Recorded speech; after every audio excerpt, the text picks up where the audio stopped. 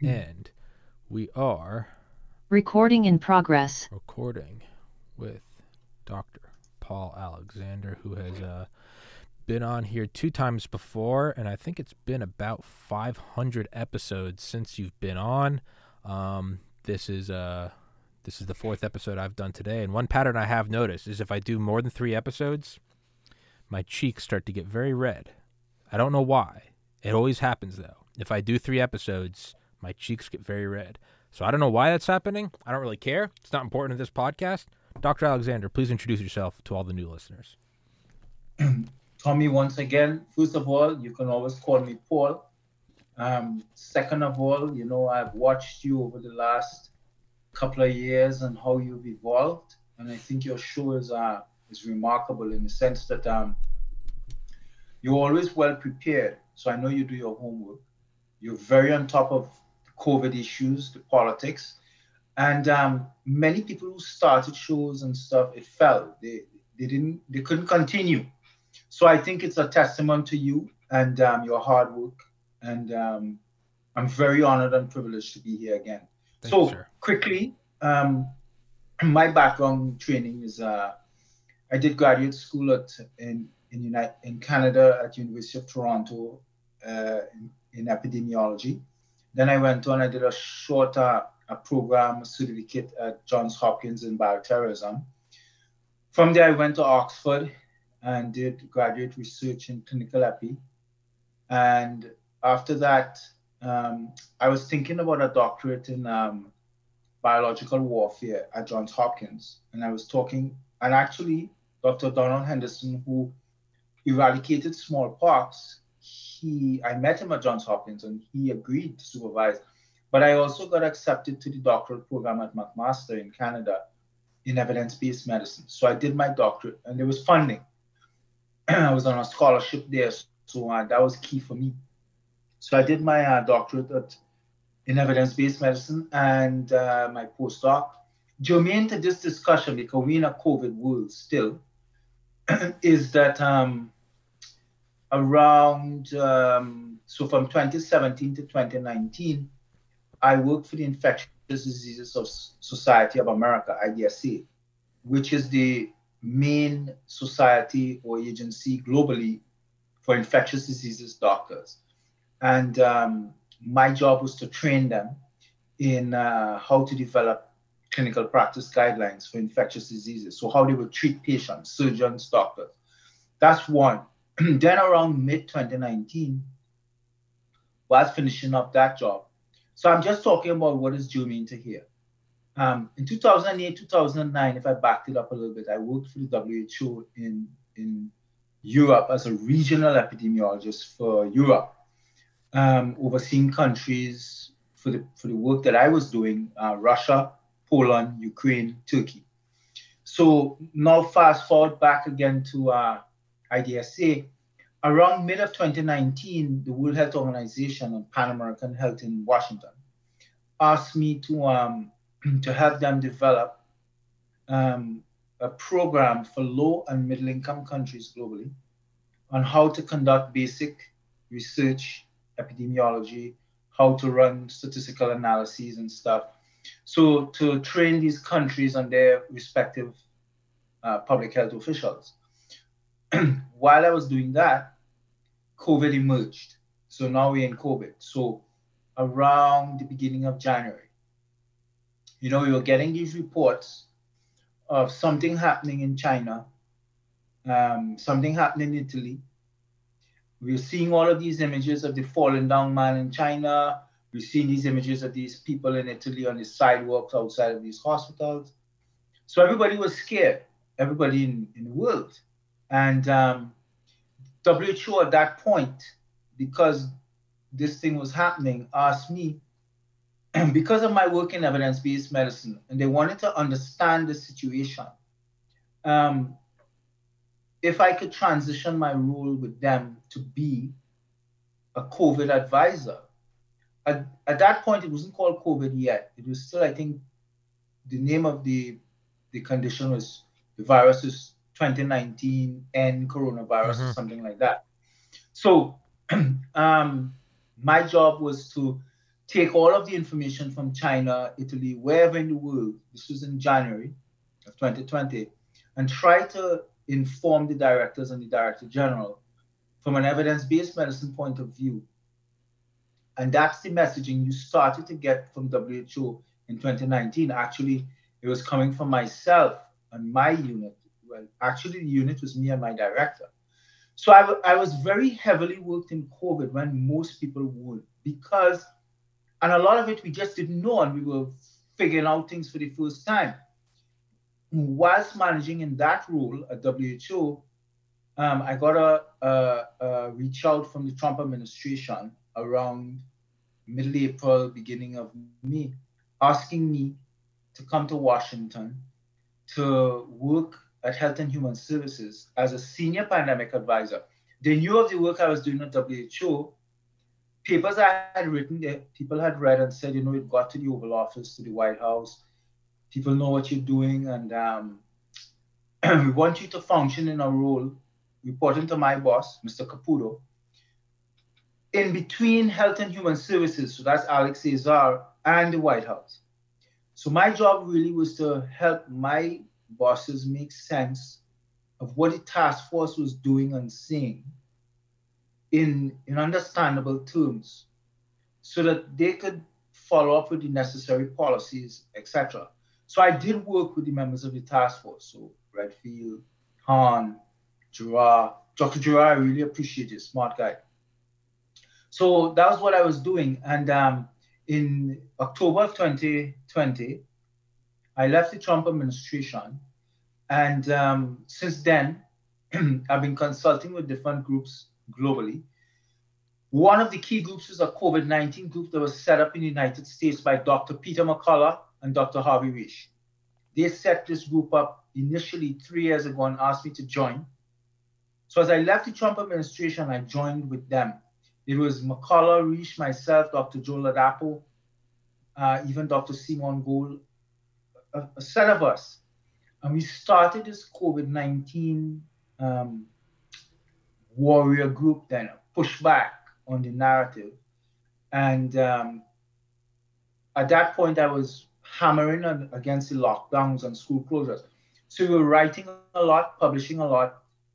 And that's where people began to craft and come up with the names about us as disinformation people, that we were spreading rumors and lies and conspiracy theories. We were really writing.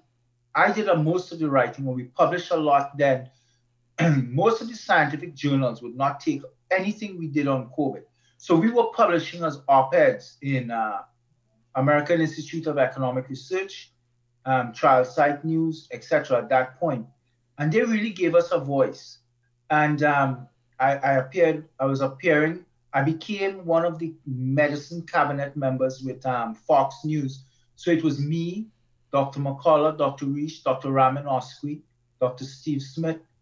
And we would be rotated on Fox every night to come and talk about the lockdowns, early treatment. And that's the key. I'm very, very involved. Well, I was very involved, still am, with Dr. Zelenko, Dr. McCullough, Dr. Risch, in forming that early treatment protocol. That early treatment protocol, we wrote that protocol. I was very honored that Dr. McCullough asked me to join with them to develop it and write, and we got it published. And that's the early treatment protocol with antivirals, corticosteroids, antiplatelet drugs that people have been using thus far. So we're still in the battle, we're still in the fight. I wanted to introduce today by saying today what I think, because so many things have come to light in the last 2 to 3 years, right? And our thinking must evolve. And I want to say today, my best thinking, taking even my biological warfare training at Johns Hopkins to the table. If I took everything to the table, this is what I think happened, why we are here. I think that there was a paper written in 2015 by the lead author, surname was Menachery, Menachery. And one of the co-authors was Ralph Barrett. from University of North Carolina, Chapel Hill. I'm sure you know what I'm talking about. Yeah. In that 2015 paper, to me, that paper, there was a lot of stuff going on before, especially after SARS-1 in 2003. But that paper was seminal because in that 2015 paper, they described for the first time clearly that they had taken the spike protein from horseshoe bat and stitched it together with the backbone from a mouse, and they created a chimeric virus for the first time, a chimeric coronavirus that they described that had pathological consequences to human beings because they showed that it could replicate efficiently in the upper areas human epithelial cells. So that was a big problem because they humanized the mice that they experimented on. So humanized mice is, the respiratory system, etc., mirrors that closely to human beings. Ideally, you want to run these studies in primates, but if this is the model you're using, and they showed that it could be transmitted effectively, the upper airways, and they tested vaccines and monoclonal antibodies on that chimera, and it was ineffective. It failed. So it means that they said, we've created something that nothing works on, it's very dangerous, it's pathological, and it has pandemic potential. Well, and it was funded by the NIH, the United States government. That was the main funder, Fauci and they. So if we ever thought about the US being involved in funding the research that came out of the Wuhan lab or whatever, there was also a part of that research involved University of North Carolina, Chapel Hill. I think it's very important. Why I'm saying that is, I think in time we might get to find out that whilst we know it was made in a lab, that's for sure, because of the information that's in the virus itself, the signatures that tells us this was manipulated. This was developed. This was not from natural evolution. It didn't jump from an animal to a human. This particular aspect, this was dealt with in a lab. The key is it came from a lab. The question is which lab. So when they say, oh yes, well, now they're saying this came from a lab. Notice they're not telling you which lab. They're letting you feel it's from China. But there is a potential, Tommy, that it might have actually been released on U.S. soil in North Carolina. And it's a very troubling thing that we may get to learn. We're just speculating still that what we've been dealt with actually had very strong origin in the United States and particular individuals, officials, agencies, etc. I'm just trying to make sense of it, Tommy, that something got out after that research by Cherry and they. When I say got out, I think it was released. I am not using the term intentional today. We may get to find out it was an intentional release. So let's speculate if it was intentional, you're talking about an act of war. Yeah. But let's just play right now and say it was accidentally released. I'm saying it was accidentally released after they completed those experiments, somewhere after. And I believe that in that accidental release, it got loose. And I believe it was circulating. When it emerged in February of 2020, let's say we started to detect cases and whatever, some people even say December 2019 in China. I am saying, from what we are seeing in data today, this was circulating for a couple of years before then. And some of my colleagues are saying, there's a potential, Paul, that we could see that now. I'm saying they have to prove to me today that it was not circulating. I'm trying to say that this pathogen this influenza-like illness that caused a type of acute respiratory distress, pneumonia-type symptoms, was circulating a couple of years even before 2020 February. So then people will say, well, Paul, what are you trying to say? I'm trying to say that when we detected it in February and March of 2020 with the RT-PCR process, because that's not really a test, that's just a process to amplify DNA. That's a flawed detection tool, because anything over 24 cycles is viral dust, viral fragments, non-infectious, non-culturable virus. So we were cycling at 40 and 45. Everybody was going to be positive. And we shut this society down and the world with an overcycle, oversensitive test. That's something that must be made clear. The PCR test is one of the issues that doomed the pandemic response and was used to really spook and traumatize somebody like President Trump and the world, because everybody was positive. Now, back to what I'm saying. I am saying that it was always circulating, benign, low consequence. We detected it officially in February, March of 2020 with the PCR test. We detected something that was always circulating.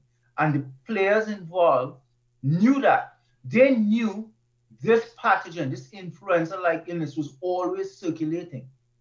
In my opinion today, certain parties decided to use this virus that they knew was circulating to create a pandemic, a crisis beyond what it was. And I will go through the 2 years for you and show you what I mean. So much so to impact the presidential election in November and topple President Trump. And if you tell me, are you crazy? I say, but he's not president, right? They did topple him. Yeah. That's the point. And they used the mail-in ballots, all of this madness. But my point is, and if you say, but Paul, that's a fascinating thing that you're saying, interesting.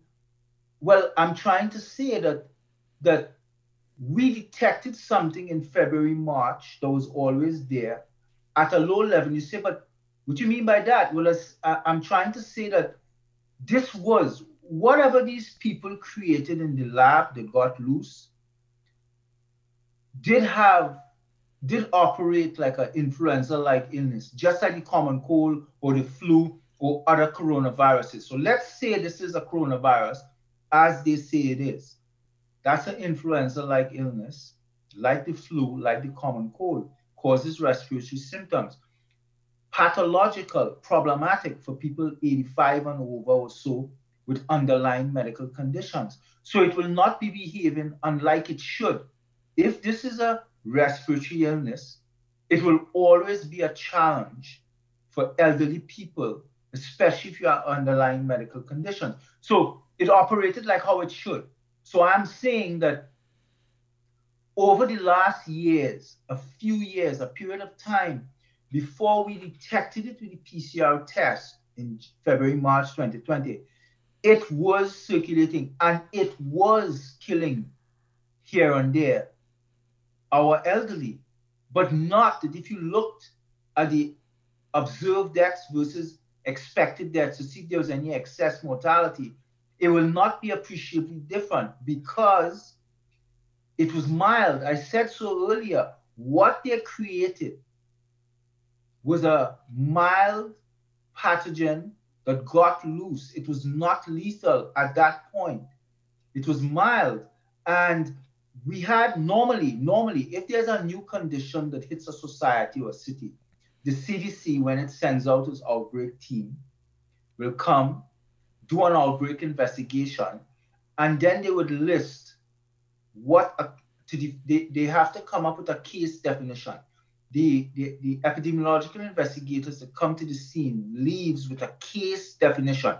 They have to, at the end of the investigation, define officially what makes a case. Why? Because as part of the investigation, and this is how it's done, they have to then In the olden days, fax, every doctor, every hospital, every clinic, this case definition of this issue. Meaning, from then on, if somebody presents to you in emergency ward, in your office, at the doctor office, with these constellation of symptoms, and the case definition would be, it must include these six, but it includes these six symptoms: fever, rash, headache, whatever, six of them. I'm giving you an example. For it to be an official case, four must be present. That's how it happens. And they state it. So if this person has four of these six, as an example, it's a case of this new illness we have identified, or a case of an existing illness we have identified. I am saying that because the cases and the deaths mirrored cold and influenza and coronavirus of the past, there was no case definition, so nobody was looking for this coronavirus. No one, no hospital, no doctor. It escaped detection, and it was captured under normal colds or flu deaths. So people were succumbing to it, not at an appreciable level that doctors and ER say, oh, all of a sudden we have a bunch of new deaths, etc., to spark their intrigue to investigate further. It was just being ruled as influenza-like death, influenza-like illness. Granny is 85, she's sick, she's in nursing home, she's expected to die. I'm speaking to you how it is, because we lose elderly people every day from common cold or the flu, who are 80, 85, and they're sick to begin with. Their immune systems have become sluggish and weak due to what we call immunosenescence, which is a weakening of the immune system, a declining with age. And that's how it is. So I'm saying that come January, February, March, this thing is operating normally. People who are dying, it was released, I'm saying accidentally. It might be that I get to find out is deliberate, but let's go with accidental for now. And here and there, people who had died, people got it, thought it was the cold, thought it was the flu, or I got a bad flu, boy. Nobody knew this was coronavirus because nobody was checking for it, and there was no case definition. When the powers that be, this is where the nefariousness and the darkness comes in. I'm trying to say that there are a lot of dark malfeasant players was involved, but certain people jumped on too. You know, like the Democrats had this saying, Rahm Emanuel in the past, do not ever let a crisis go to waste. Right. So they decided, you know what, we could take out Trump with this, because we could use this to get mail-in ballots. We could use this to punish him, and which is what they did, because what they told me while I was in Washington, which I will say it soon, but I'm moving along a line for you, because then people will say, oh, Paul, we kind of accept what you're saying, but we have a little concern with your theory, because around May or so, we see like a spike in deaths. If you look at the graphs, the epi curves, in all the states, principally, especially the blue states, we see there's a dramatic spike and then it flattens, and then other spike, other peaks. What happened there, Paul, in May, June or so? Well, I could explain that, and the way I explain it is this. If you took elderly people, remember, places like in New York, in Elmwood Hospital, whatever you call it, they were taking elderly people who were in the hospital for different reasons and shipping them out to nursing homes so that they could make all the beds available for COVID. That was traumatizing people, elderly. If you're an old person and all of a sudden you're in the hospital and all of a sudden they dislocate you and send you to a nursing home or assisted living place that you don't even know anyone and you can't even see anybody, that's number one. So I'm trying to explain to you, that kills elderly people. I know from my own family, that kills an elderly person. That is so traumatic. Number two, you had people who needed medical help in the normal hospital setting, could not, because remember, hospitals were all closed. everything was turned to elective surgery. Nobody with cardiovascular illness, cancers even, and diabetes, who needed care, especially heart diseases, etc. Nobody was calling the hospital. You were scared you got COVID. And if you turned up to the hospital, they wouldn't treat you because this is only for COVID. That's what we did. We shut it out to everyone.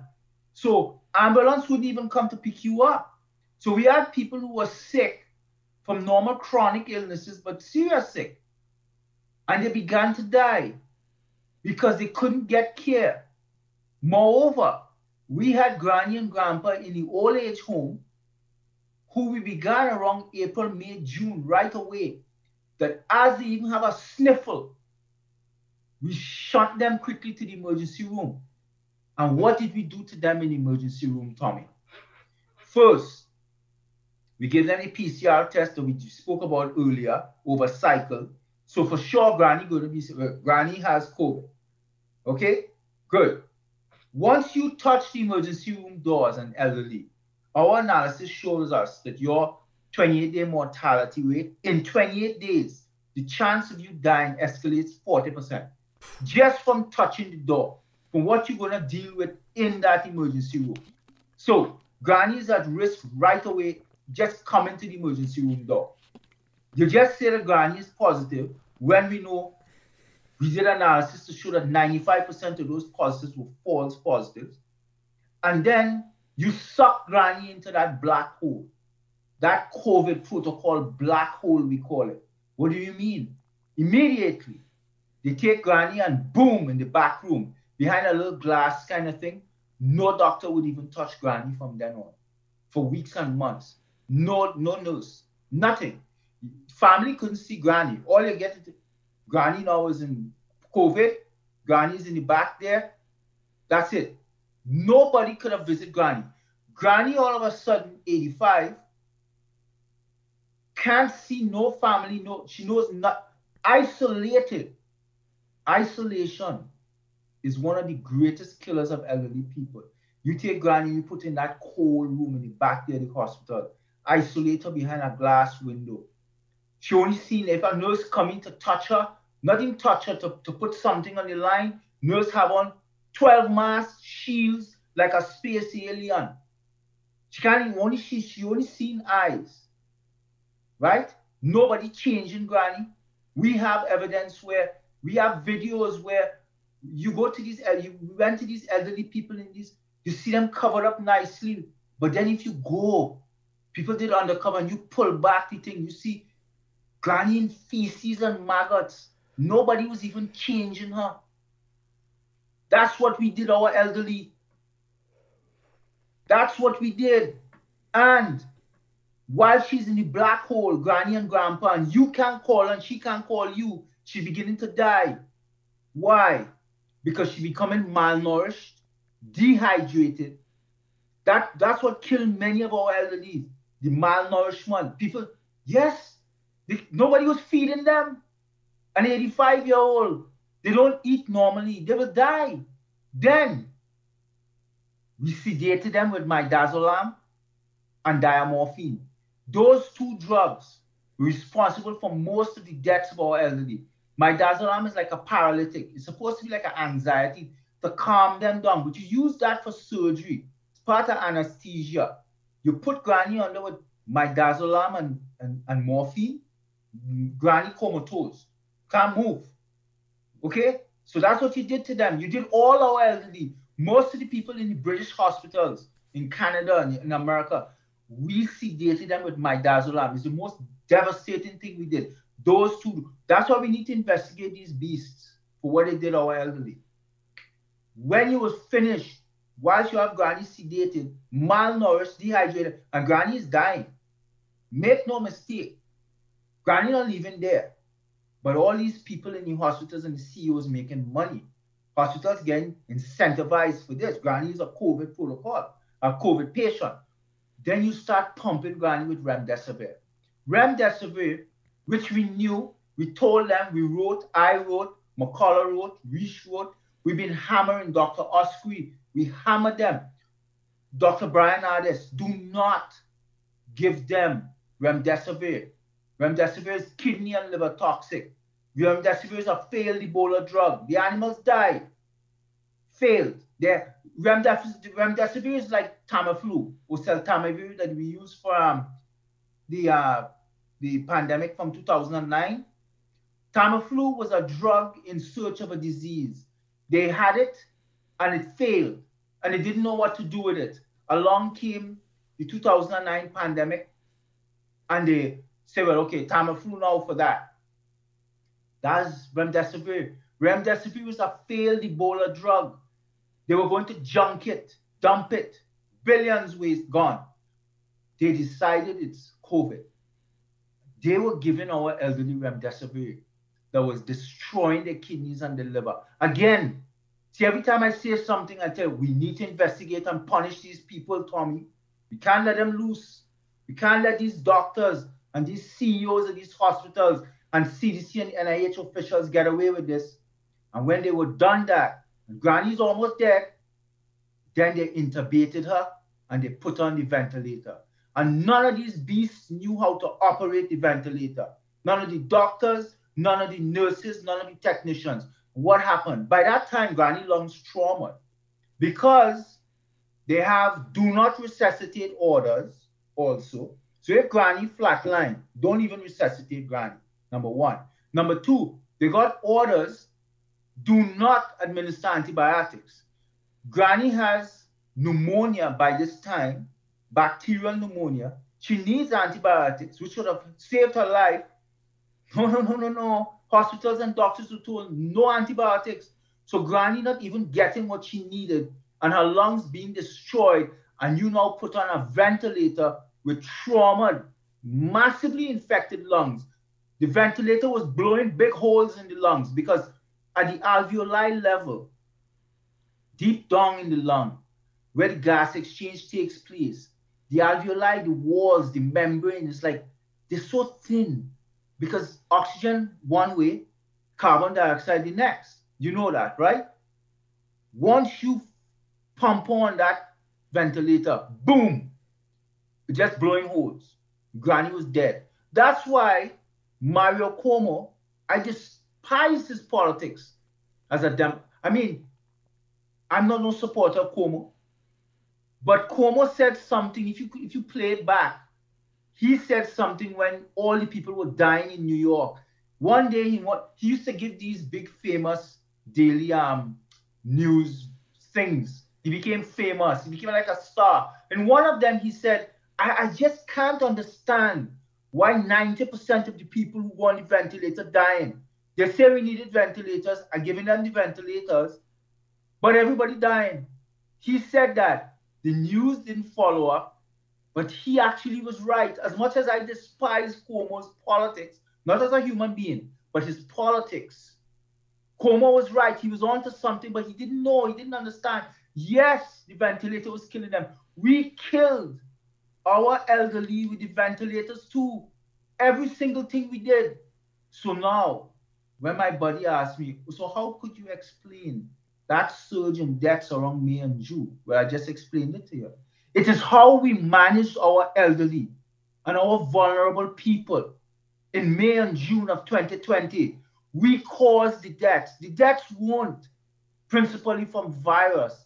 The deaths was from the medical management of our people in the hospitals. We killed them. That's when you look at the curve. That's what you're looking at.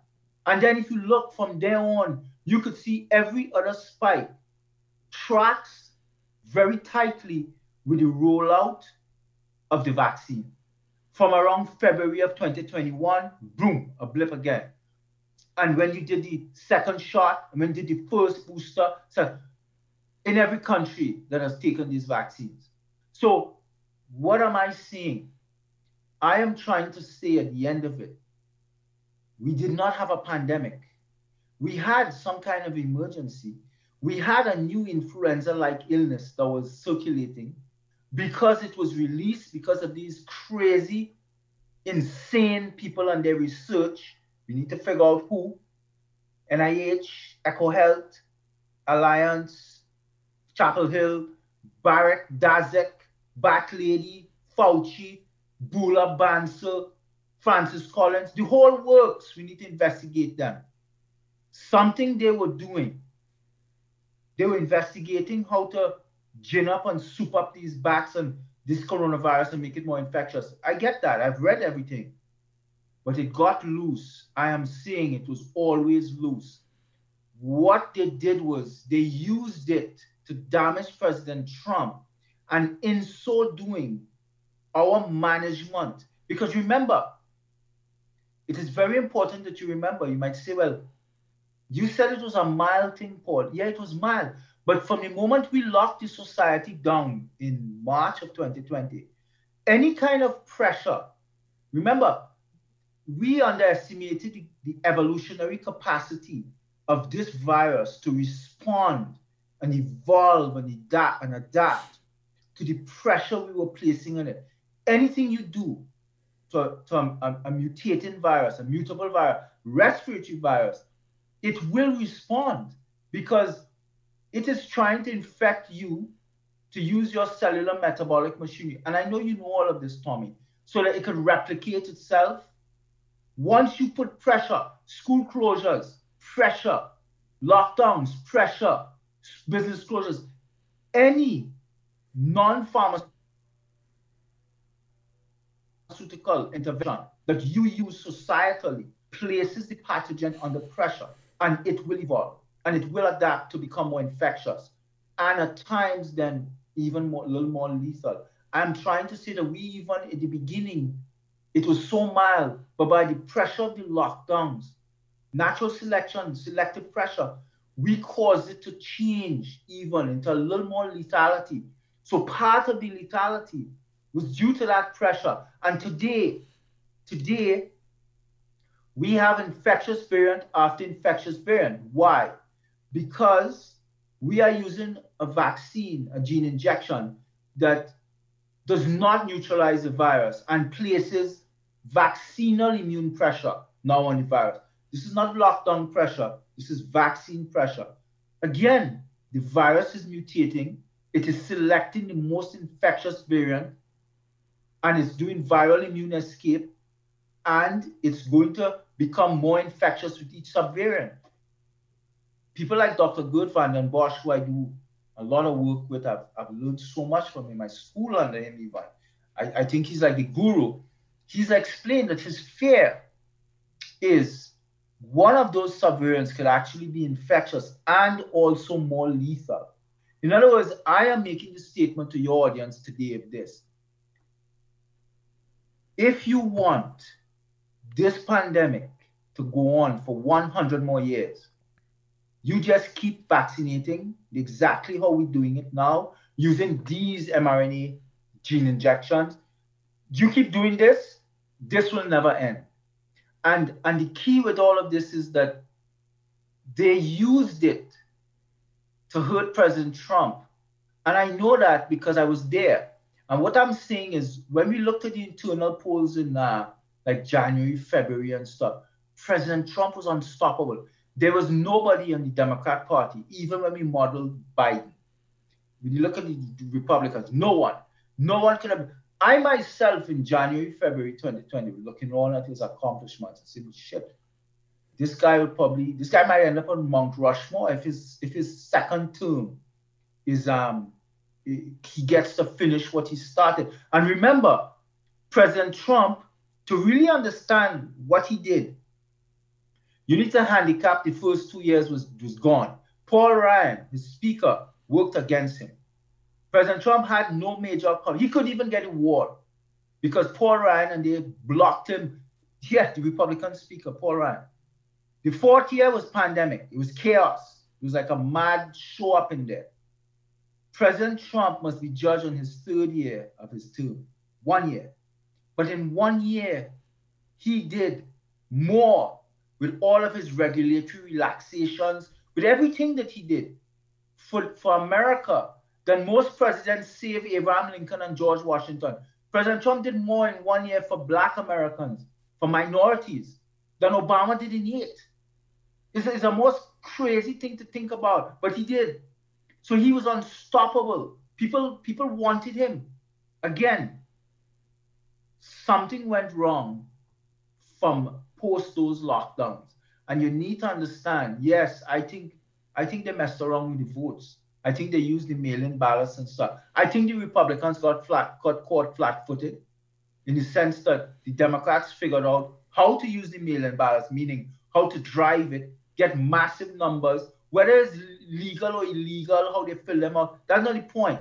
The ground game was key. Democrats have a vicious mail-in ballot ground game. If Republicans want to compete, stop sitting down on the sideline whining about mail-in ballots. If this is the way of the future, get the hell out there and figure out how to hit the streets like the Democrats and go and harvest the votes. If harvesting votes is the way, harvest votes. You don't stand up and bitch while they're winning. You do something about it, right? That's the way we deal with this. I believe, though, that the lockdowns hurt President Trump. It hurt him. It hurt him with his supporters because many of his supporters lost people. They lost people from the children. Listen, we have children in America that hung themselves. They committed suicide during the lockdowns, the school closures. President Trump was fighting CDC and NIH. I was there. Like it was war up in there with Trump, Scott Atlas. I was on the inside banging away at CDC and NIH. Fauci and me were enemies. He hated me. Burks hated me. But the system was aligned against him. You had media. You had rhinos. You had academia, Hollywood. You had the Democrats sitting there. All of them, 24/7 on. Who do you know? His first year in 2015 announcing he's going to run, campaigning. For 4 years of his presidency. Then for the last 2 years, Biden. 7 years, this guy and his family and his name have been harangued. They impeached him twice for nothing. Who do you know could survive that? I give him a lot of props. I do. It was hell.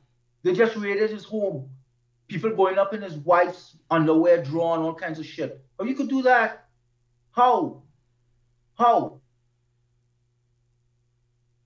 It makes no sense, this derangement over Trump. All I am saying is, whatever they did with this virus, it is how we managed our elderly. This virus was not a pandemic type virus. This is not Nipah or Marburg, hemorrhagic fever virus. This is not that, right? This is not. And because look, today, the infection fatality rate by John Ioannidis from Stanford, he modeled it the most updated last month. What did he find? Stable from 2020. Same thing he found then. The infection fatality rate 0.05% for persons 70 to 75 and below. For flu is 0.1. That means the infection fatality rate, when you think about it, is half lethal than the flu. So we were dealing always with a virus, an influenza-like illness, with a mortality rate, infection fatality rate of at seasonal influenza or below. That was it.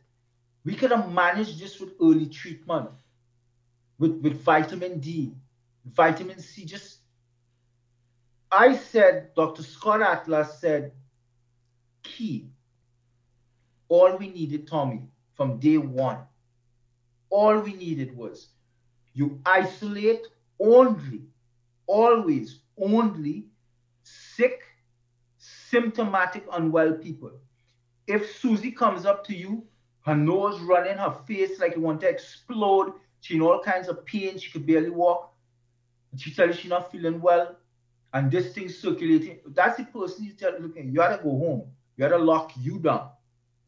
That's the person, sick, visible. You have clinical suspicion and it's verified in front of you. You don't even need to do a diagnostic test. But beyond that, just sick people. Beyond that, you properly protect the vulnerable people. So you take precautions with Granny and everyone, but you let the rest of society live free, unfettered lives to do, take reasonable precautions. So you isolate, you lock down sick people. That is not in question, because you'll be a fool to say, well, these people actually have a contagious thing that is problematic, but you let them roam in the society. No. But the rest, you properly protect granny. You take reasonable precautions, and you let the rest of society live free. We should have never locked down the society, period. Period. None. No school closures, nothing. In other words, I'll conclude my open, and I know I spent so much time saying this. Had we done nothing but to look at and isolate the unwell, sick people, we'd have lost far fewer people these last 3 years than we did, because we would have not killed them in the hospital with midazolam and remdesivir and ventilation. We would not have killed them with the isolation that we put them through, the elderly people, with the trauma. We would not have killed them with that. We'd have not killed them with this vaccine, this mRNA technology, gene injection vaccine that's killing people. Killing people. We know it's killing people because the virus right now don't kill anyone really. Yet young people die when they take the vaccine. So the vaccine is doing something. It's subverting the immune system and killing people. I'm saying, had we brought no vaccine, had we done nothing, just isolate people when they were sick. For this pathogen, I'm not talking about if you brought me something with 20% mortality, another pathogen. I'm talking about this one. And the fear now is people are so fed up. They understand the lies from CDC and NIH. They understand the corruption we've been through for 3 years. That I fear as an epidemiologist, infectious diseases specialist, that if we really face a Nipah virus, a Rift Valley fever virus, with serious mortality, 50, 60, Ebola, we'd be in trouble because people wouldn't want to do nothing. People wouldn't listen to anyone anymore because nobody respects their medical doctor anymore. Doctor credibility is in the tank because they denied early treatment. They tried to tell us that natural immunity was inferior to vaccine immunity. Impossible. Impossible. We had evidence 2,500 years ago in the Athenian plague. We knew natural immunity existed because we have the script 2,500 years been translated. And there's a line in there where it is clear they were talking about natural immunity. It was clear. We knew that. They lied to us about early treatment doctors. Our medical doctors should hang their heads in shame for what they did. You send sick people, elderly people home and tell them, go home, and if you get worse, come back. You can't breathe, come back. We've never done that as medical doctors. You use empiric treatment. You use all kinds of treatment. You send people home with a script. Go on this, try that. We killed our people with what we did here. It was madness. And we need to investigate these people. I don't know if these House hearings would be it, because they have started and look like they're a bunch of clowns, to be honest with you. But we can't stop. We need people like you, Tommy, running your show, keeping all the information coming at people and keeping them informed. You need people like me, McCullough, on the stump daily, hammering away, informing people. Because we need investigations. We need people held to account. We need justice. We need serious justice for the wrongs. Because too many people were killed needlessly. Our parents, our grandparents, our loved ones. We couldn't even bury our dead even. They wouldn't even let us do that. So for me, I'm a God-fearing man, and I like gracious mercy and stuff. I'll be honest with you. I like things like that. I appreciate, you have to forgive. But I will forgive, but I want justice too. How that gonna look, I don't know. So anyway, Tommy, that was my opening, and you must be frustrated. No, man, that was a. We started at 6:06. That was a 50-minute open. I think that was brilliant. How do you find it was? I thought it was great. I'm gonna change the title of the show. I'm gonna say the most thorough COVID chronology. I was thinking of that while you're talking. Yeah, but my view, right? My view, but I packed in a lot of things that. Look, we have to make this make sense. What has happened, Tommy? What do you think? Well, the thing is like we do have this now, right? We can look back now. In 2020, we couldn't look at it the same way during World War II. You can't see World War II, right? And we look back now and we can see how neatly World War I became World War II. But at the time, World War I was called the Great War. No one knew there was another one coming, right? No one knew it was the Cold War until it was the Cold War, right? So you can only see it in hindsight. So it being March 2023, we can start to look at it a little more solidly. And to anyone that thinks that is too wild of an idea to release a bioweapon to remove a president, it's a president that didn't start any wars and was a direct threat to the entrenched power structure. The last guy to do that got his head blown off in Dallas, all right? Yeah. If you don't think they're willing to do this, you don't have a functioning brain cell. These people are demons. These people are demons from fucking hell. Yes. God bless they only released COVID. They'll release Ebola if they'll bring us to a third world war if that's what they need to solidify their power. Make no doubt about it. So I think you're dead on. I think you're preaching to the choir. Okay. Thank you. Yeah. Thank you. And I think they're taking us to World War III now. Yeah. If we don't wake up. Yeah. Well, but spoiler alert is we all die anyway. And I don't mean that in a pessimistic way. I mean it's a liberating thing. We all die. Like, do your best now. Like, die with honor. If you see evil, point it out. Fight it. Do it now. Don't let Fauci win. That guy is such a pussy. I mean, he looks like a nerd that we need to beat up in a bathroom stall. Excuse my language, but no, I love it. But that's what this is. And the thing is it's so easy to fight. Fifth generation warfare is different in that it's not bullets and bombs. It's media. It's electrons. Well, guess what? That means you can also fight back without bullets and bombs, but with memes, with videos, with texts. It's the easiest thing to fight back against. You can do it from your phone sitting on the toilet. You don't have to grab a gun and go storm a beach. So simply by circulating truth, by questioning things, and it's a trial and error process. You're going to question things, and then a year later you're going to go, oh, I'm such an idiot, I got it wrong. That's fine. That's the learning process.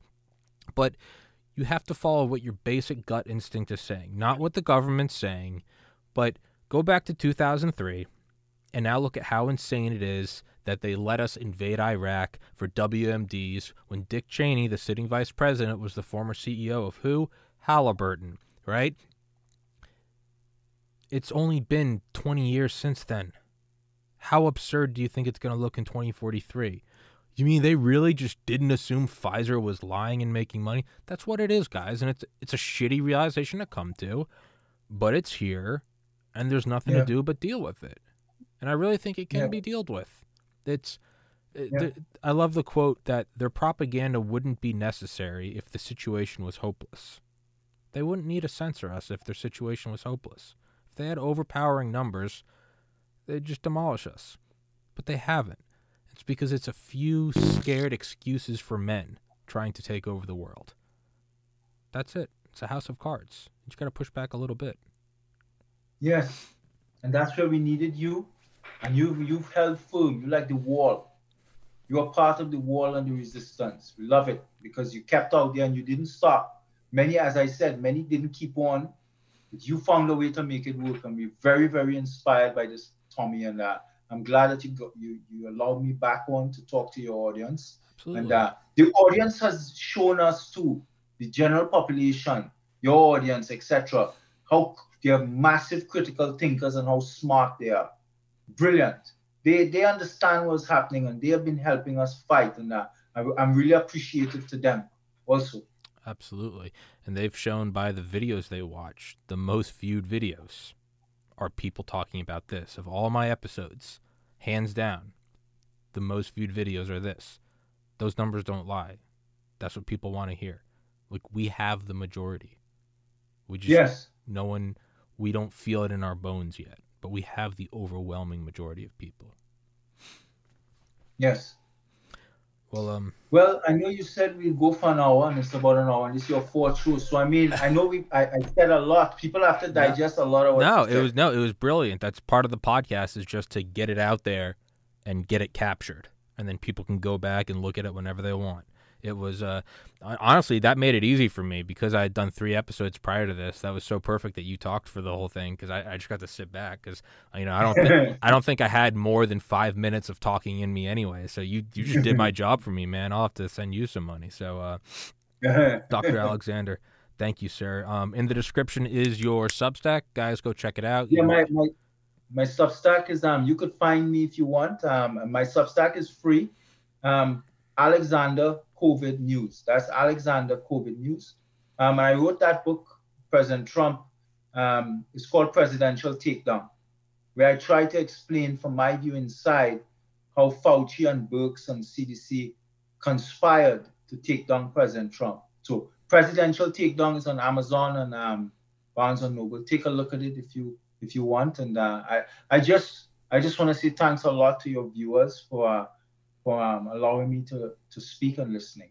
Thank you. Yes, sir. Dr. Alexander, love you, brother. Thank you so much. Thank you. Take care, Good night. everybody. God bless. Do the right thing. Recording God bless stopped. America. Peace.